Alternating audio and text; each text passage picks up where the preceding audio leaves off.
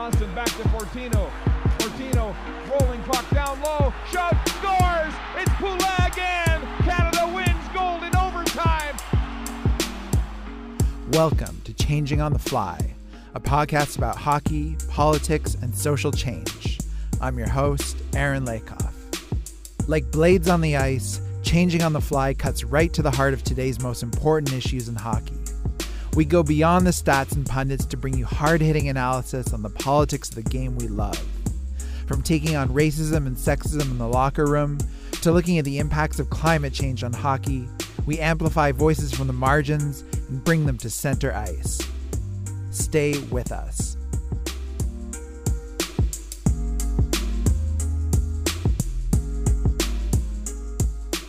Hey, what's up? Aaron here. Just a few quick things before we get into this episode number 4 of Changing on the Fly. If you like this podcast, and I think you're going to love this episode because this is a much needed injection of feminism into the hockey world, please support us. You can do that by going to patreon.com/changingonthefly. Making a really small donation, even $1 a month helps. It keeps independent podcasts alive. There is no one out there right now doing this kind of podcast, looking at issues of social justice in hockey. So please do support us. Once again, patreon.com/changingonthefly. Also, we are a proud member of the Upford Network. Find your new favorite podcast at upfordnetwork.com. All right, that's it. Let's get into it.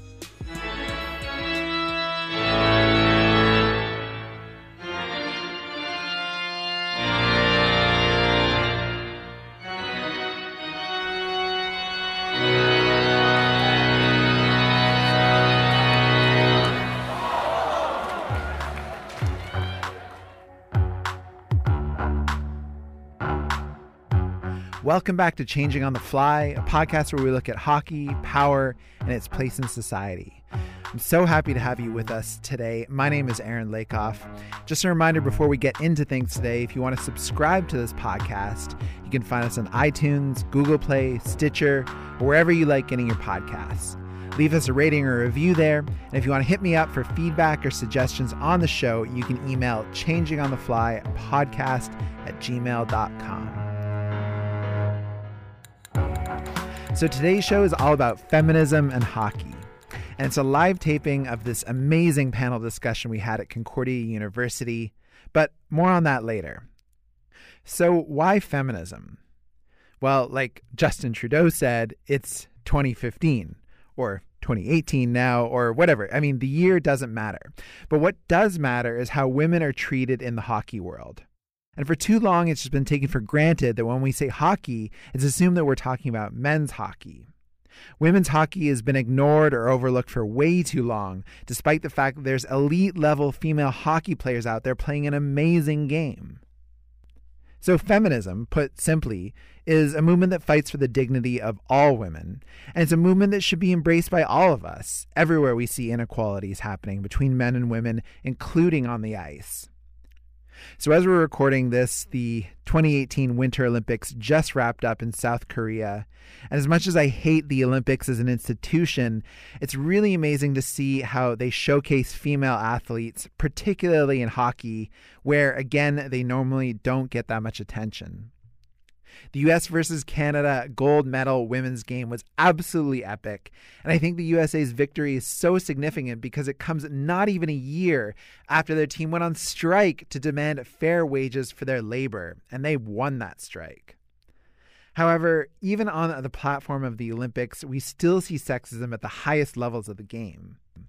There was an opinion piece in French in the newspaper Le Devoir, and we'll put a link up to that in the show notes for this for anyone who reads French, which shed light on a recent comment made in Pyeongchang by René Facel, who is the president of the International Ice Hockey Federation. Asked whether or not there should be body checking in women's hockey, he said unequivocally no, and that, quote, "The error we mustn't make is when women try to play like men. Women should play like women." Okay, well, maybe he could have been arguing that both the men's and women's game should be on equal planes. But then he went on to say that what we need to protect in women's hockey is its, quote, attractiveness and beauty. Attractiveness and beauty? Are these words that we use to describe men's hockey? Definitely not. It's reinforcing stereotypes about women hockey players being delicate little angels unable to compete at elite levels. And the main problem, rather than always comparing the women's game to the men's game, is that it should be women at every level and decision-making body who are making these choices about their own sport. Anyways, we're going to get deep into some of these questions on today's edition of Changing on the Fly, diving deep into the world of women's hockey and asking who gets to call the shots, where the power lies, and how women can rightly take up more space in the game that we all love. The panel discussion that you're about to hear was recorded at the Feminist Media Studio at Concordia University in Montreal on January 31st, 2018, and it was amazing. So let's get right into it.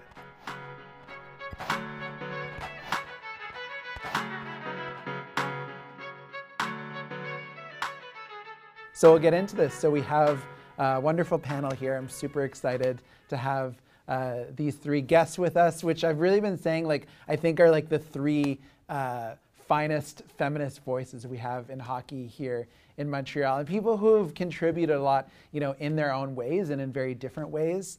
But our first guest is Meg Hewings, who is the general manager of Les Canadiennes. So we'll give her a round of applause for being here. And just to her right, we have Safia Ahmed, who just actually graduated from the journalism grad diploma last year. Wrote for The Link, wrote some really awesome pieces that I found super informative, looking at these links between social justice issues and sports, and is now also working for Les Canadiennes. It's my boss.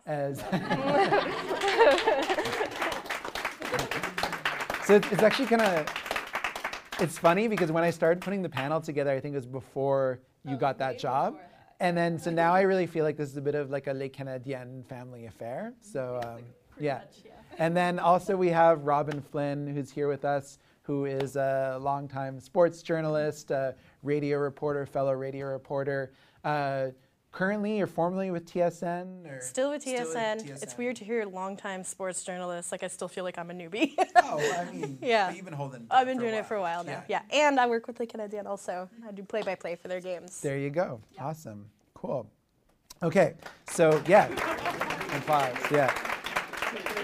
Thank you. It's we don't even need one of those applause signs because you guys just know when to jump in. All right, so I guess we'll kind of break it up into three different themes, and I think the first theme I wanted to look at is kind of essentially looking at the state of where we're at with women's hockey right now. And I wanted to bring up Manon Rhéaume. I mean, it's kind of funny to start with her, I know in some ways, because for me, in some ways, she was an icon. I was pretty young when she played that famous game. And for those of, maybe everyone here knows who Manon Rhéaume is, but she famously played an exhibition game with the Tampa Bay Lightning, I think in 1992. So she was the first woman to ever get on the ice in the NHL. But that to me was a really interesting milestone, because I think back then it was really this kind of question of, will women ever essentially gain entry into the men's game? And it seems we're not necessarily there today. I think there's been a much more concerted effort to obviously grow the women's game of hockey in parallel with the men's game. And sometimes I wonder what would the Manon Rhéaume story have looked like if it had happened in 2017 or 2018? But I guess looking, that was or it was a bit more than 25 years ago now. And looking where we're at today with women's hockey in Canada, I'm wondering how far essentially have we come since then, since that famous moment in 1992 when Rhéaume stepped onto the ice, and what are some of the achievements that have been made, and what are some of the obstacles that we still face? And so maybe I wanted to start with you, Meg, because I think that you've contributed so much to the growth of women's hockey here in Montreal, to maybe kind of start us off on that. I know, I saw that question, I was like, oh my gosh, I have about 10 or 11 different things that I would talk about. People here probably already know that women's hockey's been around since the 1800s, and basically since the very beginning. I think women played hockey, organized hockey at McGill on the campus there in the late 1800s. So I think the game for women has always been there, and women have always been on the ice. But obviously, when Manon Rhéaume stepped on the ice in Tampa Bay, it was a huge moment. Some people say it was a publicity stunt. Other people know that she was an incredible goalie who was competitive at that level. So it was kind of an interesting moment there, but there have been so many. I mean, like I think about Justine Blaney, who when I was playing hockey as a young kid in Ontario, she fought for the right to play with boys because at that time girls were playing with girls, and that's been a very interesting model also. But there's always been this kind of this pull between whether or not girls should play and develop with boys or play with one another. And it is obviously a very gender-based sport in the sense that it kind of prioritizes speed and aggression and physicality. So in some respects, early on in those days, a lot of parents, for example, didn't want their young girls to be in hockey because they thought it would be dangerous or they'd become injured or something. And those were certainly concerns of my own parents, for example. But, I mean, big moments in the sport, that was certainly one of them. For me, I think 1996 in Nagano, when women's hockey became an international sport and an Olympic sport for the first time, was huge because, first of all, no one thought that would ever happen. So when it did happen, it really put women's hockey on the global stage. And it was from that moment on when we really saw like Canada and the US programs really start to develop. And that first ever games in Nagano was also a really interesting moment in terms of media. There was a lot of attention on the game for the first time. And that's when I kind of, as a young student, got really interested in the game and kind of trying to figure out how it was that we had this national sport that women were kind of starting to become a part of, but somehow we're still not able to fully access. And that had been my own experience too, right? Whenever I would play hockey back in the 80s, people would be like, oh, you mean you play field hockey? And I would be like, no, yeah, like hockey on ice, like our national sport, like the one that we all kind of, I mean, either love to hate or love to love. So for me, it's always been this tension, both internally, personally, and also politically on the bigger stage. But Nagano was huge. Even before that, I remember as a kid, actually, Ontario, it was the first ever World Championships was in Ottawa, and they had never done a women's Worlds. So they ended up putting they actually created a jersey for Team Canada that was pink and white, because they didn't actually know how to sell women's sports. So this was the idea for how to actually put on a showcase. And so I remember going to one of my first tournaments as a kid, and I showed up there, and I remember there were a couple of players that I did know at that time that I looked up to, and I saw their jerseys, and I was like, oh, it's the Team Canada jersey, but it's pink. Like, what is this? So right from the beginning, there have always been these weird tensions around how and when and if women's hockey truly is a part of the national narrative, and also how do girls and women fit into it. So that's been a lifelong kind of interest and passion of mine personally, and also I like to see how that plays out. But I mean, now you just look at, I think people had a real aha moment around the last couple of Olympics between Team Canada and Team USA. Mm-hmm. Those moments where people have really been like, wow, okay, women can play hockey, you know? It's obvious, and I think it happened in tennis, and it's starting to happen in other sports where people are like, wow, okay, women can really compete and they can play this game. And I think in Rhéaume's day, that was the barrier that she actually broke, was to be like, okay, well, she can stand in net and she can actually stop those pucks. And people wondered whether or not it would ever be possible for a woman to do, and if they did it, well, it would probably be in net. But then a few years later, Hayley Wickenheiser played pro hockey in Europe and broke another barrier. So I think it's been many kind of big moments like that have stood out for me, and obviously being a part of growing a women's pro league now, and the struggles and the progress that we do make, those have all been really interesting moments too. And I think if we can build a pro league, then it starts to say something about what we're able to do and redefine the sport in a way through that process too. Yeah. That was long-winded and all over the place, but I was trying to give you a survey of moments. I think also, though, the pinnacle is no longer for women to play men's hockey. That's not, I finally made it when I play men's hockey. Now they want to make the Olympic teams. They want to make the CWHL and the NWHL. There's places for them to play professionally.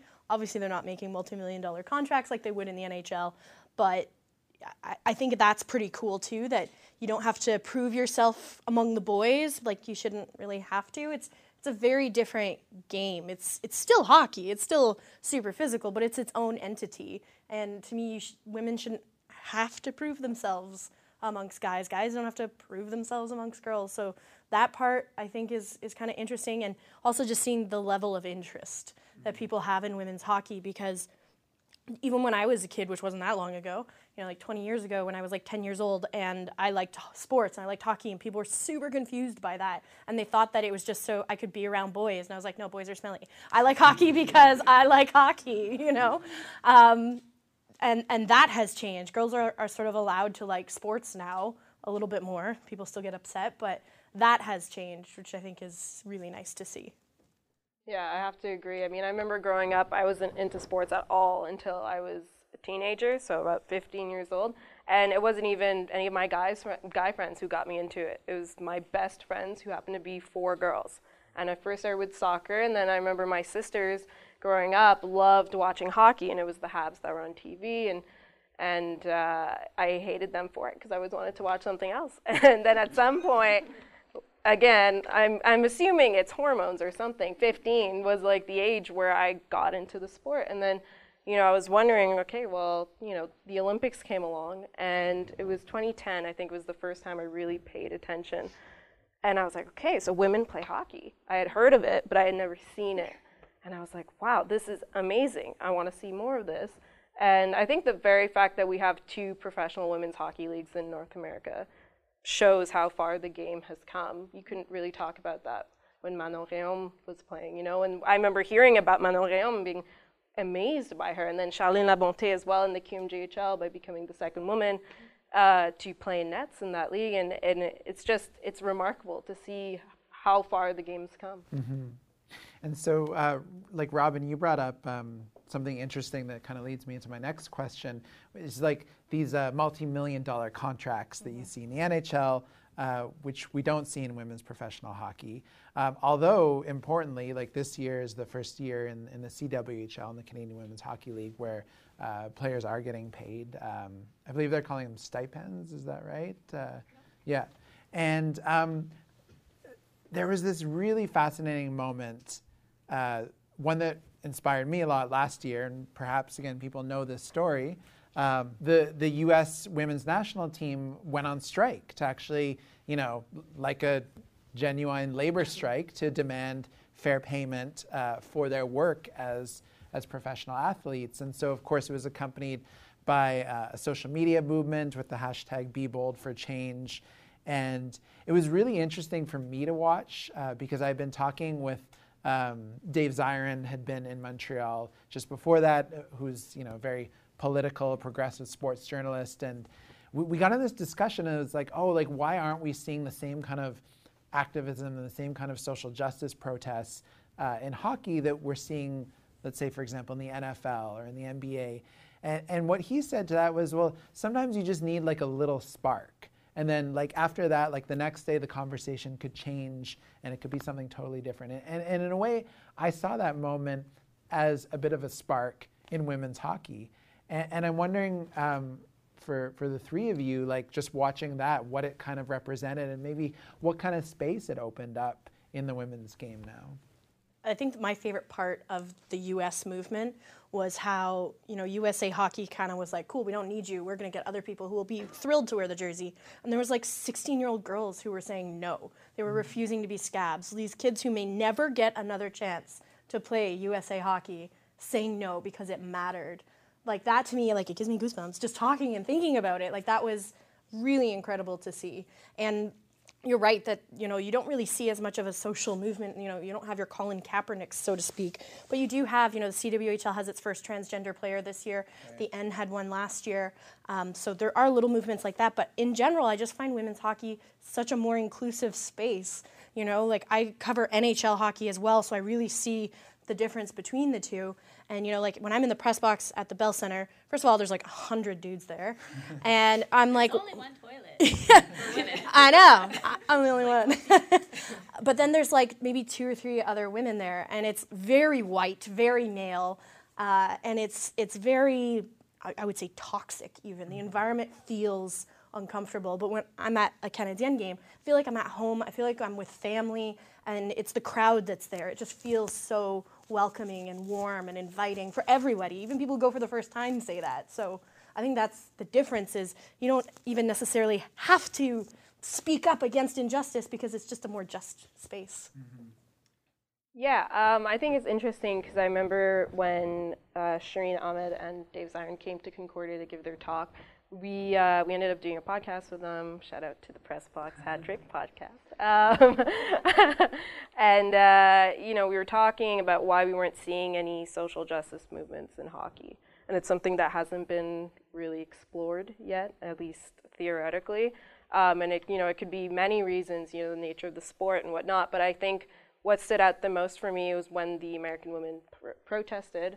It was their solidarity, and it kind of also, for me anyways, it broke that stereotype of, you know, women being passive as well, because there's always this lingering thing, you know, we'll put up with whatever, and it's like, no, that's not true. And I think it was a really good example of women pushing for what was right, and I think it's going to serve as a great template for other women, and regardless whether it's in sports or in any other field, for them to speak up, because I think that's really important for people to hear that, men and women. So.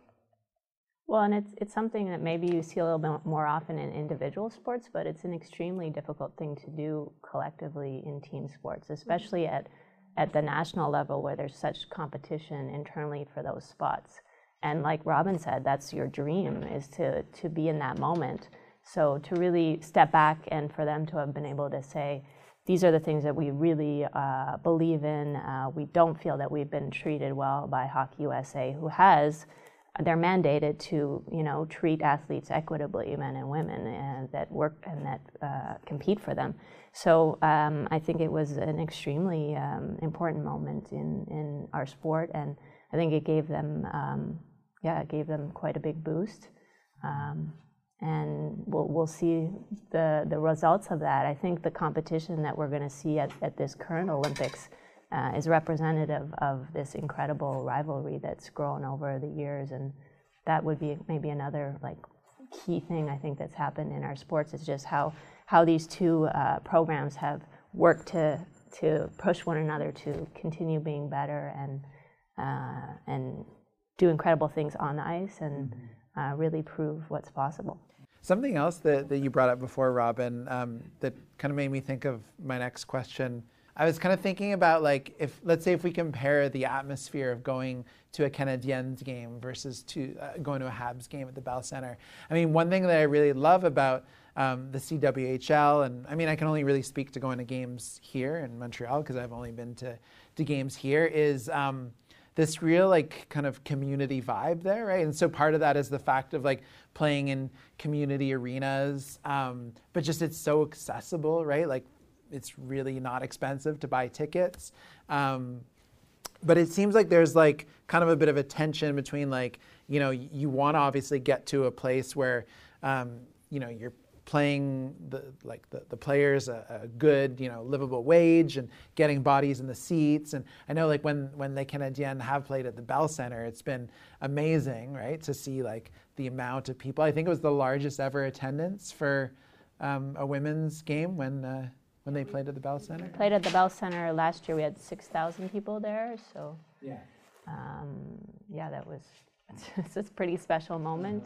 I don't think there's probably a player on the ice that had not dreamed of playing one day for the Montreal Canadiens. And so for the players, I think that experience of being able to compete on the same ice as the men's pro team was huge. I mean, it was a phenomenal game, and like, it wasn't just their dreams that were coming true too. Like, when everybody's like, since I was a little girl, I wanted to call hockey games, and my mom was like, "Girls don't do that. Right. Like, that's not a thing." And I was like, "Okay, well then I'll be the first." You know, like I thought she was crazy. And then as I got older and sort of fell in love with the women's game, you know, that's what I wanted to do. And then Meg was awesome and gave me the opportunity to sort of break in there.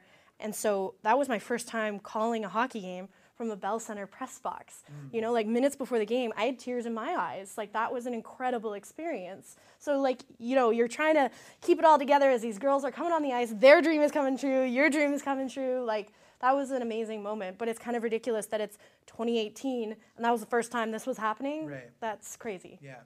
I guess what I'm wondering though is like if we think about like the vision of women's hockey and the CWHL in terms of like where we're going with it. I'm wondering, like, yeah, is there kind of like a goal to eventually get up to like that kind of Bell Center kind of level at one point, or is that kind of like community atmosphere really the goal, or can you have both? I don't even know if it's like mutually exclusive. That's a really great question. I mean, it's a question about values, I think, ultimately, and part of values of what we're trying to do, I think, in the CW and certainly with Les Canadiennes is to build a community ultimately. I mean, we're not trying to get money out of our fan base, or I mean that obviously helps to be able to have an operating budget. But the idea is really to make hockey accessible to more people, and that's what the women's game has always been about. It truly, at its heart, it was like we weren't allowed to play this game that's supposed to represent all of us. So access is first of all important. We know it's an expensive sport to play and also just to watch. So. Yeah, I mean, I worked my first game at the Bell Center this year. That was pretty unbelievable. It was daunting because I kept getting lost. But aside from that, no, it was a really. Go to the ACC. Yeah, I don't even want to. one big arena at a time. But yeah, no, it was a great experience, and it was just, you know, for the players, just to see it on their faces. And I think what made it even more special this year was we had Valérie Plante, our first female mayor, come in and give him a little pep talk beforehand, and then Anne-Sophie Bettet came in, they shook hands, and it was just like, just to see that visually was so powerful. Yeah, I think, to go back to your question, I think it's really hard I would love to have both in the ideal world, and I don't see why you would have to limit the access that much to the extent of, for example, any professional organization. You know, any NHL organization, they have those initiatives, you know, with the fans and whatnot, but it's not like how we do it. Almost after every game, you can interact with the players. So going back to what you were saying, like the values, it's all about that. And it's not just saying that you have those values in theory and writing those down and having them up on your website. It's actually putting them in practice, which unfortunately, you don't really see that often. Well, there's like a disdain for the fans, I find, with a lot of professional organizations, not just the Habs, but they don't need the fans, you know? If that fan doesn't want to come to a game anymore, there's 10 more willing to take their spot. Yeah. So it's kind of like the fans are commodities. It's just like you're just money in the seat, you know? Whereas it's very different. I find like the fans are appreciated. They're part of the game. You guys skate with the kids afterwards, and like there's just a bit more, you know, camaraderie. Like I've been around the Habs for years now. You know, if you think of like Max Pacioretty, how many times I've interviewed him, and he would barely maybe nod at me if I passed him on the street. But I feel like if I passed Caro on the street, she would like stop and hug me. Like it's a very different, and it's not to say that it's not professional. It's just a way more human environment. Yeah. You know, even the media are treated by professional athletes like, we don't need you. There's tons of you. I don't need to talk to you. Yeah. I mean, that's a really good point. I think like professional sports in a way has really kind of like moved away from its like human aspect into like this, you know, you have obviously like the Super Bowl, it's happening this weekend. It's just such a circus spectacle. Like everybody reminisces about like the original 6 days, right? And this is what we have with the CWHL. This is the ground floor. This is the original 7. You know, this, if you want that, like... But you know, like if you're longing for that romanticism, you know, Maurice Richard working all day and then moving and scoring 5 goals at night, that is happening. Caroline Ouellette had a baby and 83 days later was on the ice playing hockey. That is the days of the original 6.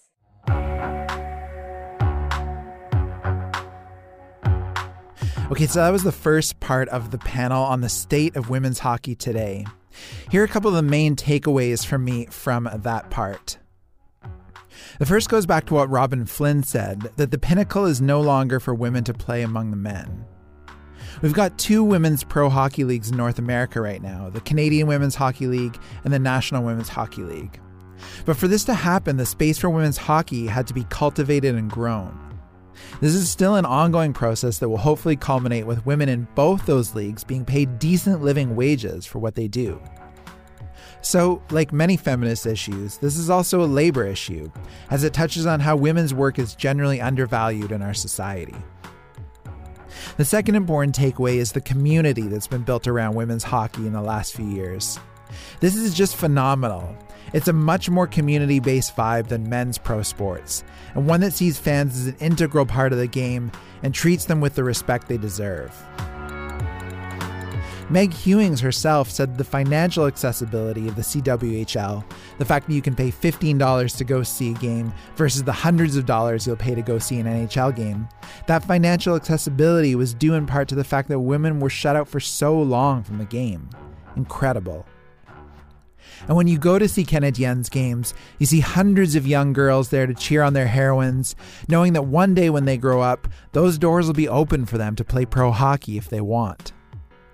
It makes me think about what the author Matt Hearn said about the importance not only of playing sports, but also of watching sports.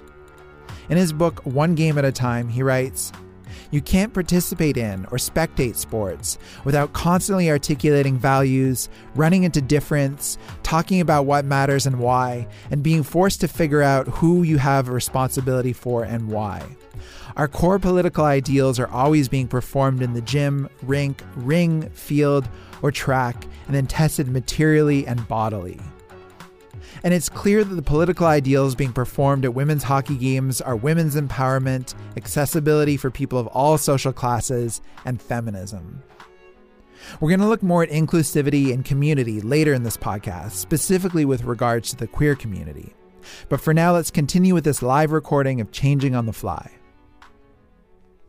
Okay, well, we're going to move to the second, broad category that I want to talk about, which is sports media. So, Safi, I want to start with you because you wrote a really amazing piece for The Link last year where it was looking essentially like at sexism and racism and how they kind of continue to proliferate within sports journalism. And so in it, you kind of go through a report from the Women's Media Center, which found that in 2016, 91.5% of sports editors in North America were white and only 9.5% were women. And so I'm wondering if you could maybe speak to that, as a woman of color, as someone who has been working in media and now working in sports, what's that like in a way to kind of not see yourself reflected in this media? It's weird. I remember seeing the stat the first time, and some of the first thoughts that came to mind was how appalling that was, because that was I wrote that article in 2016. That was 2 years ago, and I'm willing to bet that it's probably the same stat this year.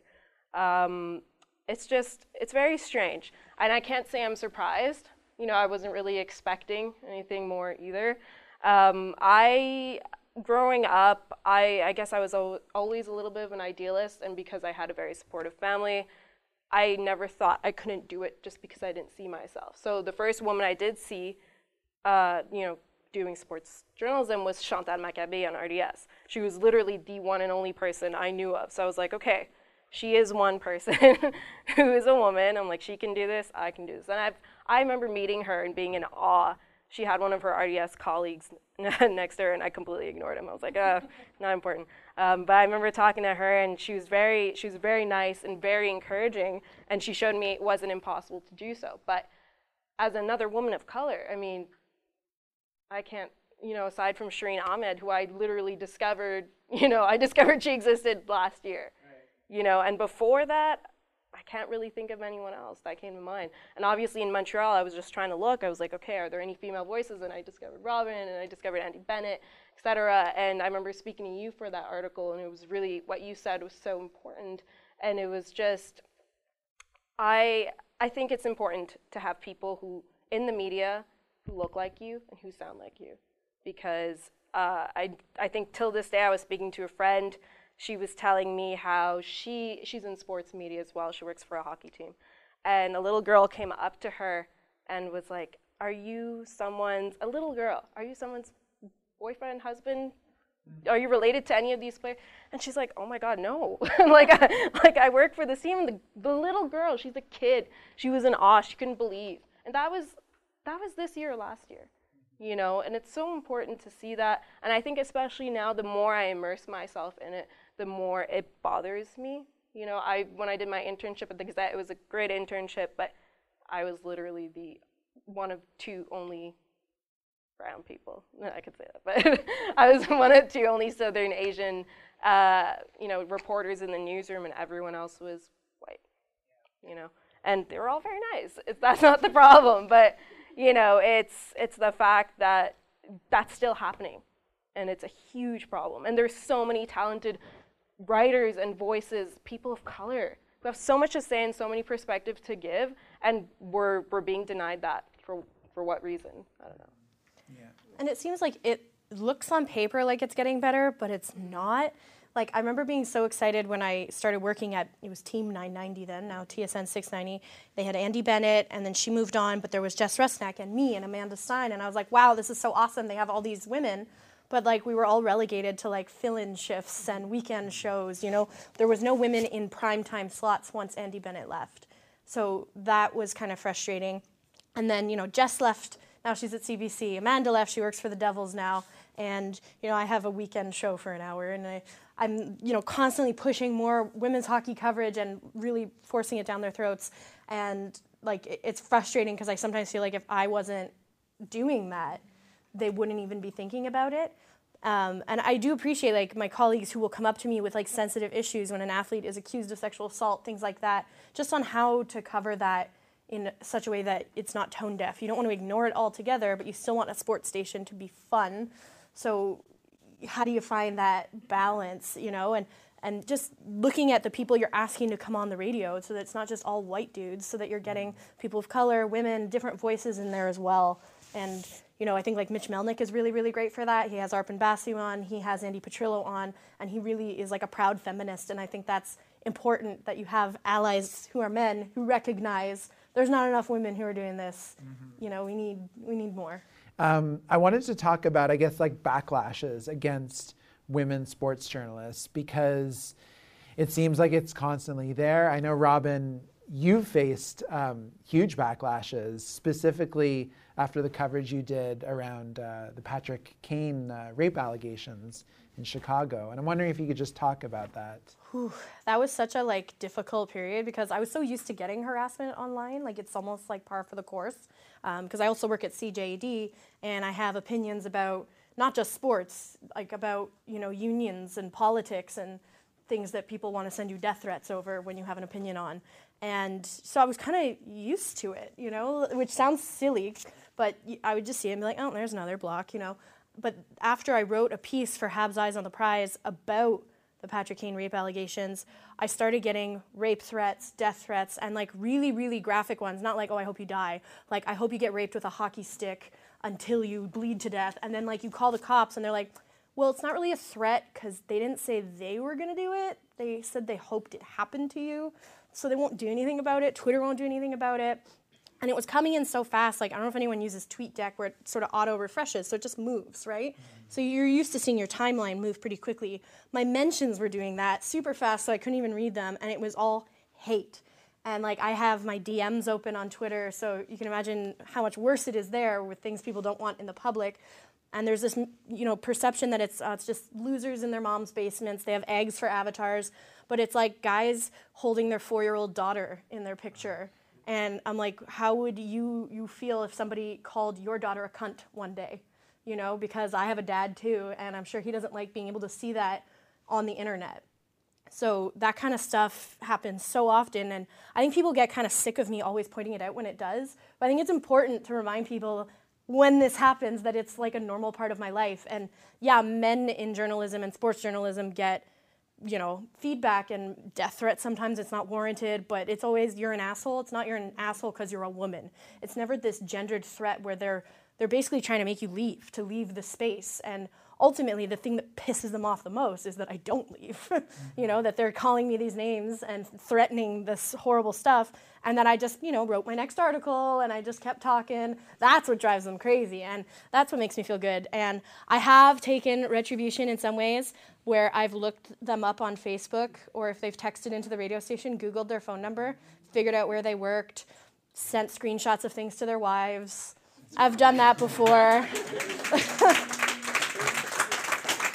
And the harassment always stops. I don't know. I mean, it's intense to say the least, and it almost seems in a way like too easy for these like trolls to thrive because it's like the era of social media. And I've been asking people this a lot too, like knowing that like, we just live in this culture now where people in a sense can like hide behind their keyboards and say like the most vile things. Like how do, I guess like when you're seeing this, like how did it kind of like make you feel in the sense of like, what were you thinking just in terms of defending yourself? Well, like you want to fight back, but at the end of the day, it's not a fight you're going to win because they think the way they think, and I'm not going to change that. But at the same time, you can't just ignore it. I think a lot of people always tell people, just ignore the online abuse, but you can't like forget it. You saw it, it made some sort of impression in your brain. So you can't just get rid of it. You have to process it somehow. So I try and not take it to heart, but like you never know. You're having a bad day. Somebody just hits that wrong nerve. Like I remember with the Patrick Kane stuff, there was a girl who said to me, "You're just jealous because Patrick Kane would never rape you," or like nobody would ever rape a fat cow like you, when I am a rape survivor. So like that kind of thing like really hurts, to hear that. It brings back other experiences. Like you don't know what the person you're talking to has been through. It's not just some random person. It's a human being with a dad and a family. They're a real person. And I think people just don't think that. They just see this person on the internet that's not real, but we're real. You can't talk to people that way. They wouldn't say that to me on the street. Like I've done it before too with texters at CJD who text in horrible things, and I call them. And, they're like, "Oh, I didn't know you could see my phone number." And, once they have you on the line, they're like, "Oh, no, I didn't mean it. I listen to you all the time. I think you're great." And you're like, okay. People are just really cowardly when they think they're anonymous. Okay, so there's a lot to unpack there. Needless to say, it's so crucial to support and make room for more women's voices in the world of hockey and sports media. On that note, I wanted to put two things out there. For ongoing amazing feminist sports coverage, you have to check out the Burn It All Down podcast. It's hosted by a team of 5 amazing women sports writers, and they cover all sports, yes, including hockey. And you get to hear their coverage of leagues, teams, and players you don't normally ever get to hear of. So therefore, you get to learn new things every episode. Go subscribe to it now. You can even push pause on this podcast to go do it, and you can find them at burnitalldownpod.com. Also, speaking of backlashes against women journalists who cover hockey, an epic example of that happened with Julie DeCaro in Chicago, who covered the Patrick Kane rape allegations as well. There was a video that went viral in 2016 of a bunch of men literally struggling through reading mean tweets back to DeCaro because they were so vile. Here's what that sounded like. Hopefully this skank Julie DeCaro is Bill Cosby's next victim. That would be classic. I don't know what to say to that. I don't. It's really worth watching that whole video because it's pretty freaking shocking. And it's really important that we all stand up against the harassment of women in sports media. Anyways, on to the third part of this panel discussion, which takes on the question of queer and LGBT inclusivity in hockey. So Meg, I wanted to throw it back to you because you used to have this awesome blog, Hockey Dyke in Canada. And it's not up anymore, unfortunately, but I'm wondering if you could... I just got the domain renewal reminder. But tell us about Hockey Dyke in Canada. When I was younger, I did do media studies. I was here at Concordia too, and I always was interested in hockey and sports, and it was a thing that I shot first when I was doing video art, And so at some point I was like, oh, there are no women that are doing broadcasting. There are no women basically in sports that I could see. And instead of really wanting a job in traditional media, it was never something I wanted to move towards. So I said, okay, well, it's the blogging world. It was just beginning. And so I said, okay, I'll make this blog, Hockey Dyke in Canada.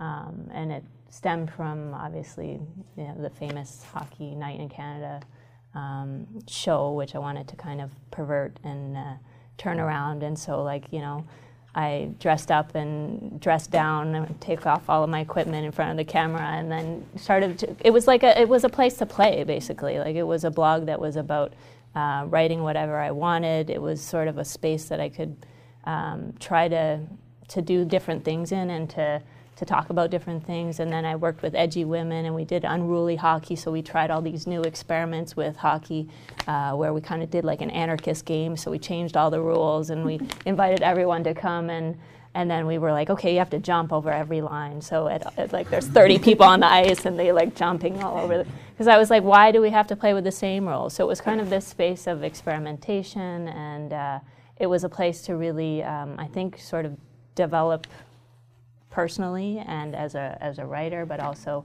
as someone who is doing all kinds of multimedia. And it was super fun. I mean, that's kind of what I like to do in all of the projects that I take on. And in a way, for me, what's interesting about hockey is that there are all these ideas attached to what it should be and how we're supposed to play it, and that's the main argument when you read all the comments about women's hockey. If you read down all those nasty comments, it's like, oh, well, you'll never be as good as boys, and it will never be as good as midget AAA. And I'm like, well, it's not the same thing at all. It's a different sport. And why is it that we have this idea of what hockey is supposed to be when we're constantly redefining everything all the time? And that's the fun of play. It's the fun of sport. So yeah, the blog was as much about, I think, radical kind of self-expression, and also inclusiveness in the sense that it was also a queer blog. It was trying to talk about the fact that in women's sports, there's always this stereotype that everybody is gay, and frankly, a lot of people are. But it's an environment that is queer positive. We talked about the CW being one of the first leagues to partner with You Can Play. We have our transgender player that just came out. So it's an environment where we're really working to make it more inclusive and to make hockey more inclusive. Yeah. And there's such a difference too, statistically in men's leagues, there's at least 2 or 3 guys on every team that are gay, but they're not out. And if they do come out, it's only the fourth liners, or they come out after they're retired. Or if they come out early, like Michael Sam, you're not going to have a career, Mm-hmm. So the difference is in women's hockey is women are super out, and that's different, I'm sure, than even 10 years ago, but they're super proud. And we were interviewing Caroline Ouellette this weekend, and she was proudly talking about her partner and the baby they just had and how they did it together, and nobody even batted an eye, and it wasn't just me and bloggers or whatever. There was RDS and, there was mainstream media there, and it was no big deal. This is normal, whatever. Yeah. So that is kind of cool. And I honestly feel bad for guys that they have this pressure to be straight and macho and that they can't have emotions. You have the leader of our country in a press conference talking about Gord Downie passing away, and they were friends, and he cried, and people thought that was a show of weakness and that there was something wrong with him, that he calls himself a feminist, and how could he not be? He has a daughter. And it's weird that really the people who are super far right-leaning call us snowflakes, but they're the ones that are snowflakes. Well, you'll never be as good as the boys because they hope we'll never be as good as the boys. They need something to hang on to. So, when they call me a social justice warrior, I always sort of take it with a grain of salt and picture myself with a cape. Yeah. It's got to be a badge of honor, too. But it's such a comforting environment, that difference, and how much more normal it is. I mean, coming back to the atmosphere at Canadiens games, one thing that I think is phenomenal, I often tell people it's being at a Canadiens game is almost half the crowd are young girls who are there to cheer on their idols, people who they want to grow up. And then the other half of the crowd is folks who are out cruising or like on dates, or like people from like the queer scene who are there. And I think that's amazing because like my experience, and of course like I grew up playing like boys and men's hockey, was awful because there was so much like shaming, right? So if you didn't make the pass, if you didn't score any goals, you were automatically called a fag. And for something like I don't even identify as queer, but that's kind of like what shamed me away from hockey for so long. And then you have like this space at Canadiens games where there's the partnerships with the You Can Play project. If people don't know You Can Play, it's this really amazing initiative that was started by the Burke family out in Calgary that encourages queer athletes through all sports. What I'm wondering is like building that atmosphere at Canadiens games. Was that like a concrete effort? Did that kind of just like come naturally through women's hockey? Oh, it's a good question. I mean, I think it's a little bit of both. Obviously, when you think about women's sports, you're not appealing necessarily to the same audience. So like we've talked before about how we're trying to make it accessible. It is affordable to go. A lot of families are there, but all different kinds of families. And I think naturally there's a lot of solidarity between female athletes in all sports. So we do get a lot of athletes that come that want to watch. And also, we've nurtured a queer audience too, because that's who our community is, and they've always been supportive of the game and always been around the game too. So I think if women's sports is going to thrive, it will be because we look at really the fact that there have been so many people excluded from participating in sport, or even some guys that got turned off, say, early on by some of the nasty kind of aggressive dominant forms of masculinity that are unappealing to so many people. And that maybe there are different ways of enjoying sports and athletic feats, and I think that there's a real audience for women's hockey that likes alternative sports, that appreciates all kinds of athletic endeavors, and that's kind of who we've been seeing join our group of fans. And as these guys point out, we really do have a community that's grown up, and that in a way has, I think, happened organically. Yeah. But what I wanted to kind of end on was this, people have been calling it the Me Too moment that we're in right now, right? What I'm wondering though is like maybe looking forward, of course we were talking a little bit about like sexual assault and how it plays out in sports media and in the online world, is I guess like what kind of spaces do we see opening up? Maybe not simply for sexual assault, but for people in women's hockey to kind of be using these platforms, to be using social media to open up these spaces, whether it's calling out sexual assault or calling out homophobia, or just like standing up for women's rights and creating more of a space in the game. I guess like how are you all seeing this kind of Me Too movement play out in hockey, or how might it play out over the coming months and years? I notice a lot more people asking me for advice, kind of like, I've always been a very outspoken feminist and a very outspoken sexual assault survivor. I talk about my experience all the time. So people come to me and like, oh, with this story, can you just check my wording or make sure I'm doing it justice? Who should I talk to? And to me, I always tell them the fact that you're even just thinking about this means you're on the right track. Just taking a second to be like, wait, am I doing this story justice? But like after Larry Nassar, like you read headlines that say like allegedly sexually assaulted over 150 women. No, not allegedly anymore. He's convicted, sentenced. You don't have to use allegedly anymore, So just that right away in the headline, it's like there's a reason to distrust women. And I've even heard from people saying, I'm so afraid of being accused of sexual harassment in the workplace that makes me want to work with women less, and I would never close my door with women.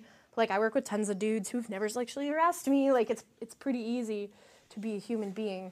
Do you not sexually harass your male colleagues? Just do that. It's the same thing. So there is like this shift in perception, and a lot of people call it like a witch hunt on men, but like if you have nothing to be afraid of, like if you're not doing anything, you have nothing to be afraid of, you know? So I kind of am enjoying this shift. You know, the ones that do have something to be afraid of, the thought of them sitting at home right now waiting for that moment when the blog post comes out about what they did, that, you know, never publish the blog post. Just let them sweat. That's almost a bit more satisfying. But I think that's the difference. Every industry is having its Me Too moment now. It's not just Hollywood. It's not just sports. It's, you know, PR in New York right now is having a Me Too moment. Like, pretty much any industry is having its moment. That's a good thing.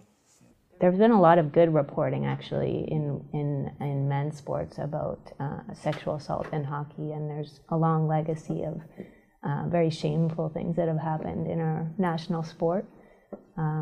So we'll see. I don't know what the next thing is, to be honest, but yeah, I don't know if a lot of people know some of the writing that's already been done, but there's a lot of very, very interesting things that have kind of been written about, especially within men's and sport and sexual assault, not just against women, but internally men on men. Obviously, Sheldon Kennedy now, who's very involved in the CW also. In our league, he has 2 daughters who play, and he's been very aligned with the Calgary Inferno, our Calgary-based team, doing a lot of work about being outspoken about sexual assault in hockey, in particular. Yeah, I don't know. I don't know what it will mean for the Me Too movement per se, but I think that there's much more outspokenness about how sexual assault and sexual abuse in our sport has happened, and ways to sort of prevent that in future, or try to anyway.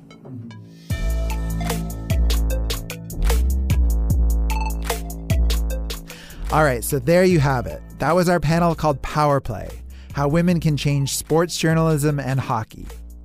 It was a live recording of this podcast done at the Feminist Media Studio at Concordia University in Montreal on January 31st, 2018. Again, our panelists were Meg Hewings, Safia Ahmad, and Robin Flynn. Check out the show notes of this episode to find their Twitter handles and more of their work. I want to leave you with one more final reflection, since we ended on a really strong note looking at the future of the Me Too movement in hockey. And this is from an opinion piece published in the Globe and Mail by Kate Reddy Taylor. The piece is called How the Maple Leafs, as in the Toronto Maple Leafs, Can Get on the Right Side of Me Too. In the piece, Taylor is lamenting the fact that the Leafs still use the Ice Girl squad of skimpy-dressed women who come out to clean the ice during TV commercial breaks. She writes, "What message are the Maple Leafs sending to hockey-loving girls in the stands who aren't yet part of the Me Too movement? That the only way they can aspire to skate on the ice at the Air Canada Centre is if they look good in a form-fitting jersey? Seeing such outdated attitudes prevail makes me wonder how many of those girls will be saying Me Too themselves in a few years." We'll link to that whole piece in our show notes. Definitely go read it. Basically, though, the takeaway from that, and from the whole panel you just heard, is that it's high time we recognize that women make up a huge part of the hockey world, whether it's fans or players, and we need to start making room for them, because their game is good, and guys, we've been taking up way too much of the ice for far too long. If you enjoyed this episode of Changing on the Fly, make sure you subscribe to the podcast so you can hear all the back episodes and all future upcoming episodes. For more info on the podcast, find us online at changingontheflypodcast.wordpress.com or email us at changingontheflypodcast@gmail.com. My name is Aaron Lakoff. Thanks for listening.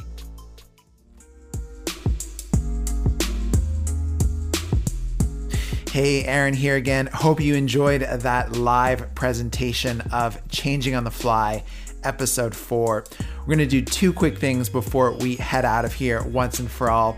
I'm going to thank all of our supporters on Patreon: Ann, Aiden, Jeff, Nick A, Jeremy, Nick T, Eldridge, Ellen, Sam, Grill, and Dasha. If you want to have your name amongst those shouted out at the end of every episode, if you want to support this podcast, once again, go to patreon.com/changingonthefly. Also, finally, we are a proud member of the Upford Network of podcasts. You can find your new favorite podcast at upfordnetwork.com. All right, that's it. We're out of here. Thanks for listening. Hi, I'm Mel. And I'm Sass. And we're the host of The Last Stretch, a sports podcast. It's a podcast where we're going to talk about, well, sports. Specifically, what we do look at is what makes an athlete be the best that they can be. So not only do we talk to some athletes, but we talk to the people behind the athletes, from trainers to sports psychologists, you name it, we're going to talk about it. We're going to talk about other issues revolving sports as well, hot button issues like concussions, maybe doping. Give us a listen. Find us wherever you get your podcasts. The first ever World Championships was in Ottawa, and they had never done a women's Worlds. They actually created a jersey for Team Canada that was pink and white because they didn't actually know how to sell women's sports. So this was the idea for how to actually put on a showcase. And so I remember going to one of my first tournaments as a kid, and I showed up there, and I remember there were a couple of players that I did know at that time that I looked up to. And I saw their jerseys, and I was like, oh, it's the Team Canada jersey, but it's pink. Like, what is this? So right from the beginning, there have always been these weird tensions around how and when and if women's hockey truly is a part of the national narrative, and also how do girls and women fit into it.